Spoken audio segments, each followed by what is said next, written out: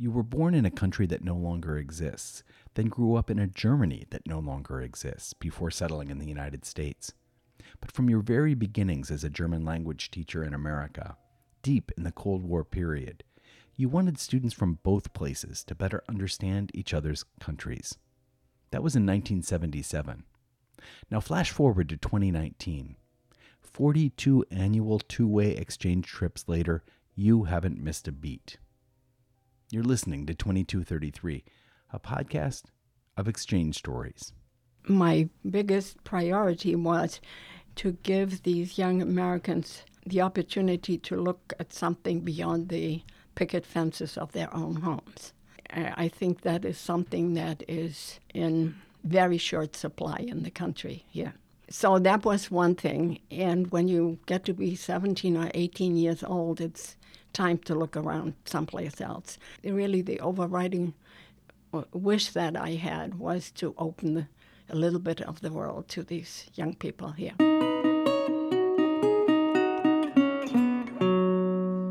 This week, Americans as foreigners. Scenes from Cold War East Germany and 4 decades of life-changing stories. Join us on a journey from Canton, Massachusetts to Bocholt, Germany, and making a contribution. And that's an understatement. It's 2233.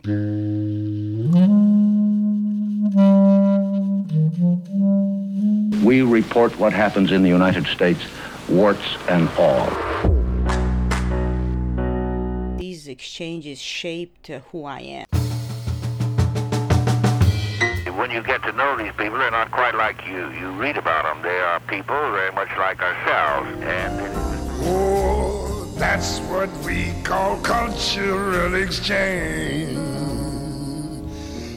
Ooh, yes. My name is Elsa Nicolovius. I come from Germany, and I was born in East Prussia, which is now part of Poland. And then I was a small child during the Second World War. After the expulsion from East Prussia, I was in a detention camp in Denmark for 2.5 years. And then we were released to go back to West Germany. And my father had been a prisoner of war, and he was then released and was able to get us out of the camp into Wiesbaden, which is my hometown. So I went to school there, I grew up there, and I married an American from Boston, and that's why I'm here. So it's all my husband's fault, I always tell him.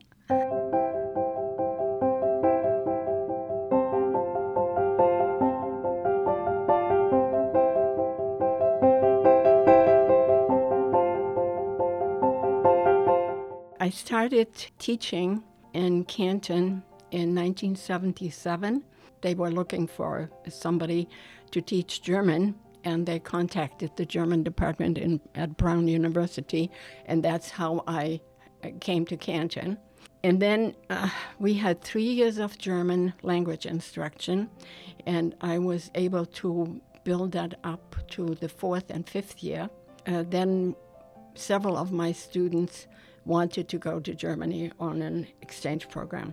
And that's what motivated me to look for a possibility of establishing this exchange.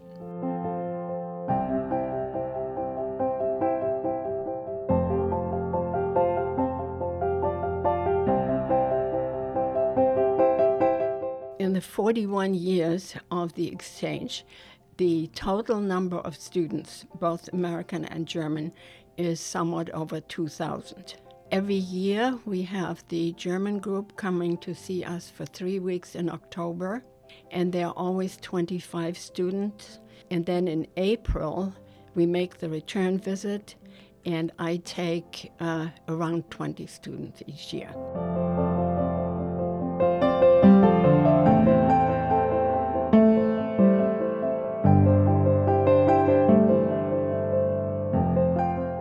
I understood very early that you have to have people convinced that this is a good idea, people in the community, because in the end, without the parents, without the families involved, you can't do anything. So I had their support, and then I started working on the administration. We had a principal at the time who was not convinced that it was a good idea to send American students anywhere. He wanted the students to be in school, in the four walls.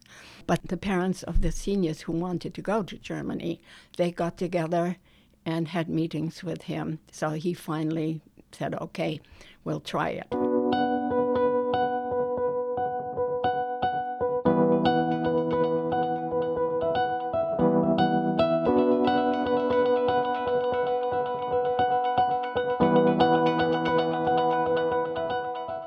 One thing, the idea that many, not all of course, but many of the young people had about what Germany was like.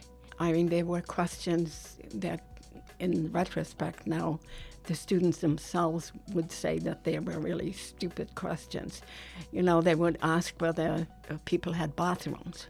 So that gives you an indication of how little people knew and how convinced the young people and many of the parents, of course, at the time, we're talking about around 1980, they were absolutely certain that everything here was better and more advanced. And I wanted the students to see that while all societies have problems, all the same problems, whether you're talking about drugs or whatever it is, all societies have to deal with that.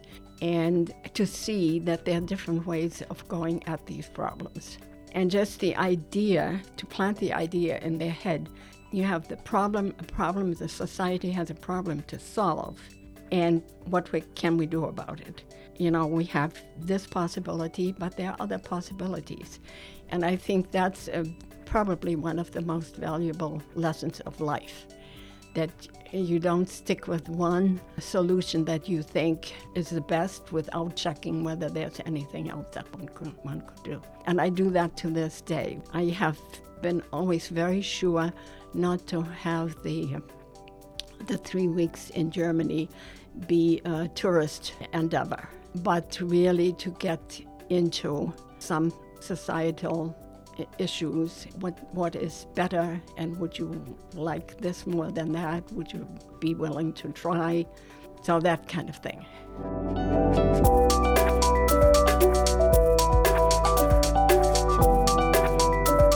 American students are very grateful to have the opportunity to go.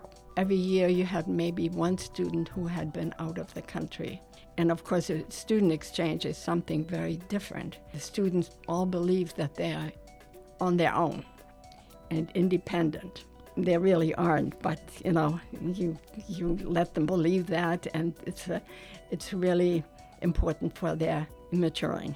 That is one thing. They're very polite abroad. They are very helpful. Every year I have excellent comments from the German parents who had hosted the American for 3 weeks, saying thank you all the time. They say thank you much more often than Germans do.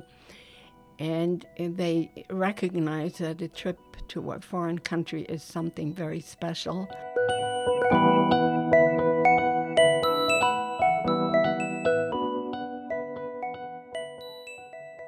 That was in the deepest Cold War. We were in Berlin. And the students had some free time, and they wanted to get some souvenirs. That was in West Berlin now. They went off by their own, and I gave them maybe 2 or 2.5 hours of free time, and they wanted to buy souvenirs for their parents or whatever. They came back, a whole group of them had gone to some souvenir shops and bought the Berlin bear with a crown on the head and all that. And they went to the cashier.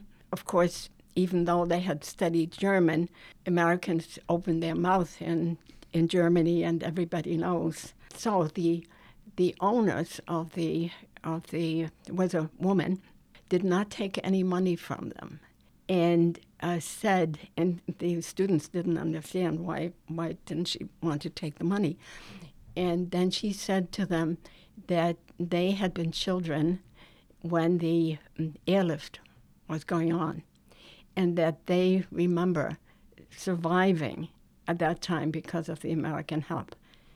And that's why she didn't take the money.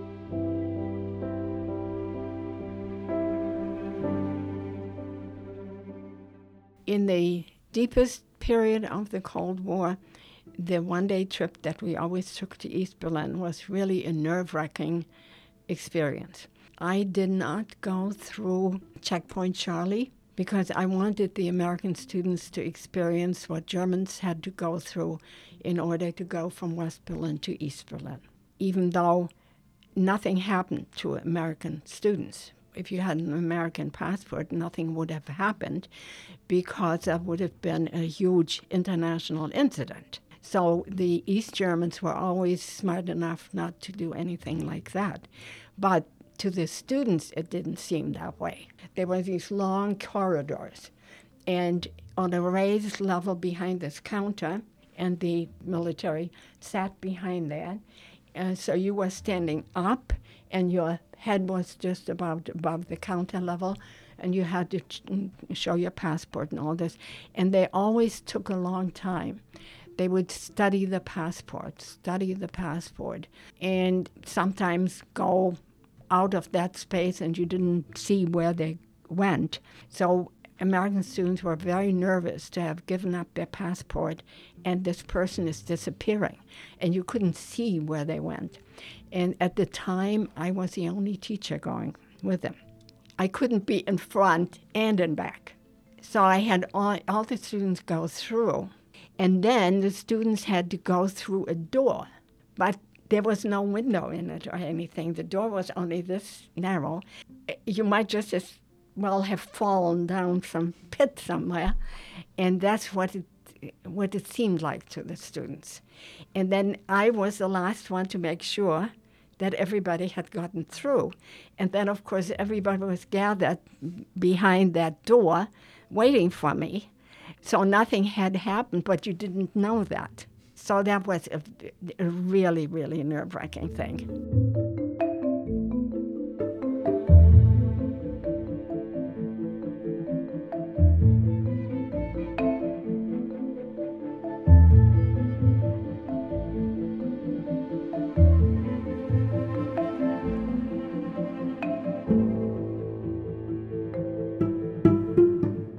Some things are more difficult that you do, especially we go to Amsterdam for a whole day, and we always go to the Anne Frank house. And at my school, all students read the diary of Anne Frank when they are in middle school. And that is a difficult thing. And I make sure that there are certain parts of the exhibit that I point out to them in particular. It's very important, but it's not enjoyable in the sense that we mostly think of. It's a difficult thing. I think it's more difficult because my people did that. But I'm very, very careful about including the history of the Hitler time. And also when the German students are in Canton, I always have a visit to the local synagogue, and I have a program with the rabbi there teaching about Judaism, which most Germans don't know anything about. So I always include that in the program.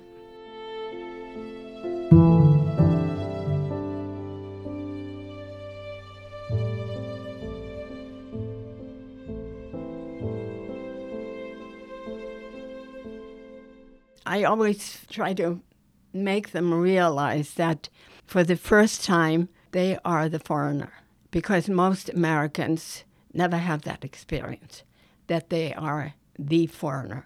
I always say, in Canton, you're responsible and your parents are affected by your conduct. But when you're abroad, it is you, first of all, it's your school, it's your town, and it's your country. When a German misbehaves in some way or does something he or she should not be doing, no person in Canton cares about the name, whether it's Katja or Susanna or whatever. And I always say to them that in the end, Germans don't care whether you're Tom or Peter or whatever. It's the Americans did that. Your conduct is indicative to the German of what the United States are like.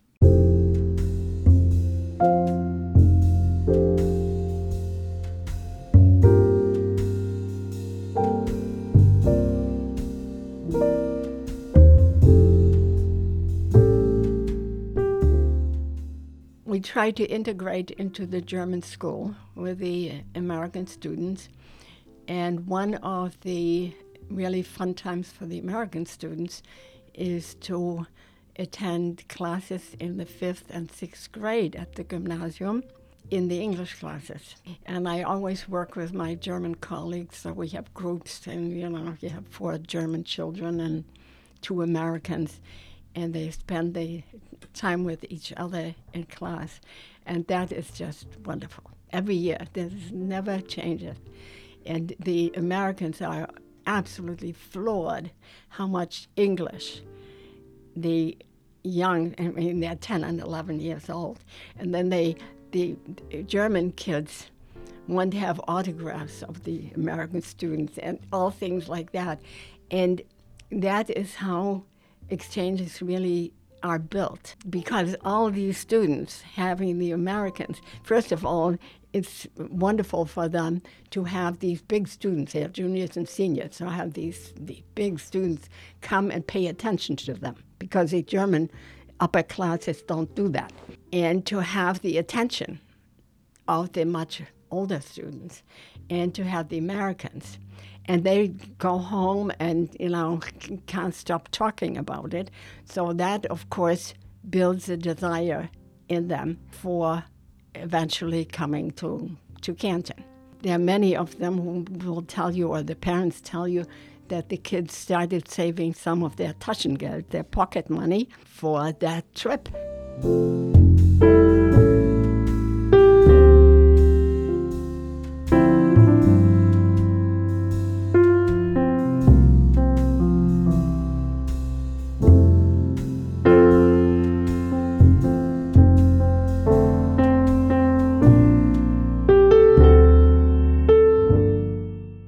Every student mentions that Germans eat together.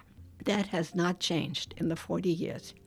And this kind of running off, the American students running off to get a bite to eat with their German students, that just doesn't happen in Germany. So that every student writes that down. The other thing that they all comment on is the freedom they have. That German teenagers are much less, and children are much less supervised than American youngsters. And in school, they all mentioned that they are free, if they have a free Freistunde, they are allowed to go in town and have a Coke with their friends and then come back to their next class. And for the German students, they could never understand what these little slips of papers are that an American student shows a teacher. When a student comes in late to your class, he has to have a pass from the previous teacher. So the American students, even when they pass from one class to another, they are, at least theoretically, always under supervision of a teacher. Because a teacher is outside of the classroom door during passing time. And so the student goes to the next, where the next teacher is, in front of his classroom door. So American students tremendously enjoy the freedom, and that they don't have to ask for permission to go anyplace. And of course, when they get to be 18, they rebel against that. you know. So for many, the trip is, in addition to all the cultural things that they learn, it's like a trial for their going away to college. And the parents look at it that way too. So for 3 weeks as seniors at the end of the year, they are out from under their supervision. So they all hope that they're mature.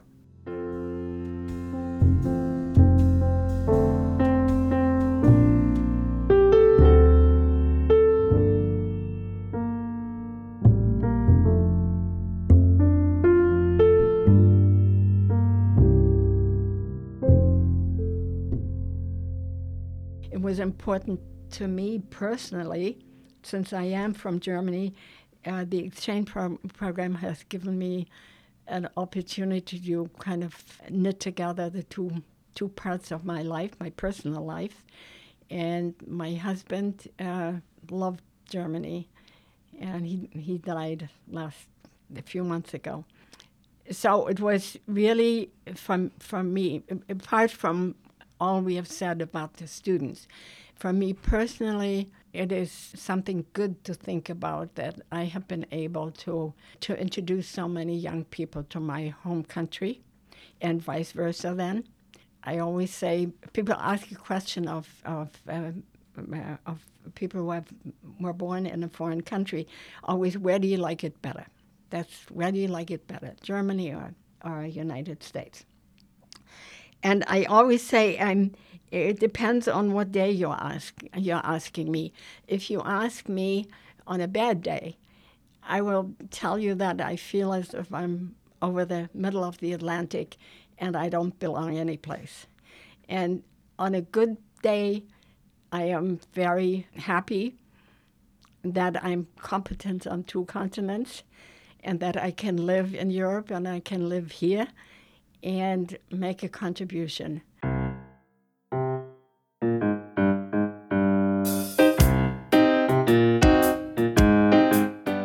2233 is produced by the Collaboratory, an initiative within the U.S. State Department's Bureau of Educational and Cultural Affairs, better known as ECA. My name's Christopher Wurst. I'm the director of the Collaboratory. 2233 is named for Title 22, Chapter 33 of the U.S. Code, the statute that created ECA. And our stories come from participants of U.S. government-funded international exchange programs.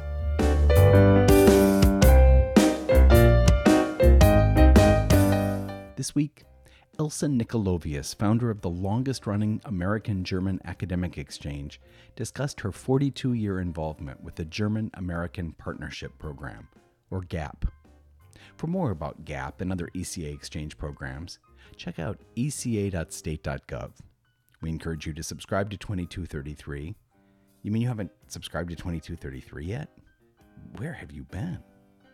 And we'd love to hear from you. You can write to us at ecacollaboratory@state.gov. That's ecacollaboratory@state.gov. Photos of each week's interviewee and complete episode transcripts can be found at our webpage at eca.state.gov/2233. Special thanks to Elsa for 4 decades of opening the world to students from the United States and Germany. I did the interview and edited this segment. Featured music was Onwards, Upwards by Ketsa, and 3 songs by Blue Dot Sessions, One Little Triumph, Our Names Engraved, and Peacetime. Music at the top of each episode is Sebastian by How the Night Came, and the end credit music is 2 Pianos by Nicolovius. Until next time.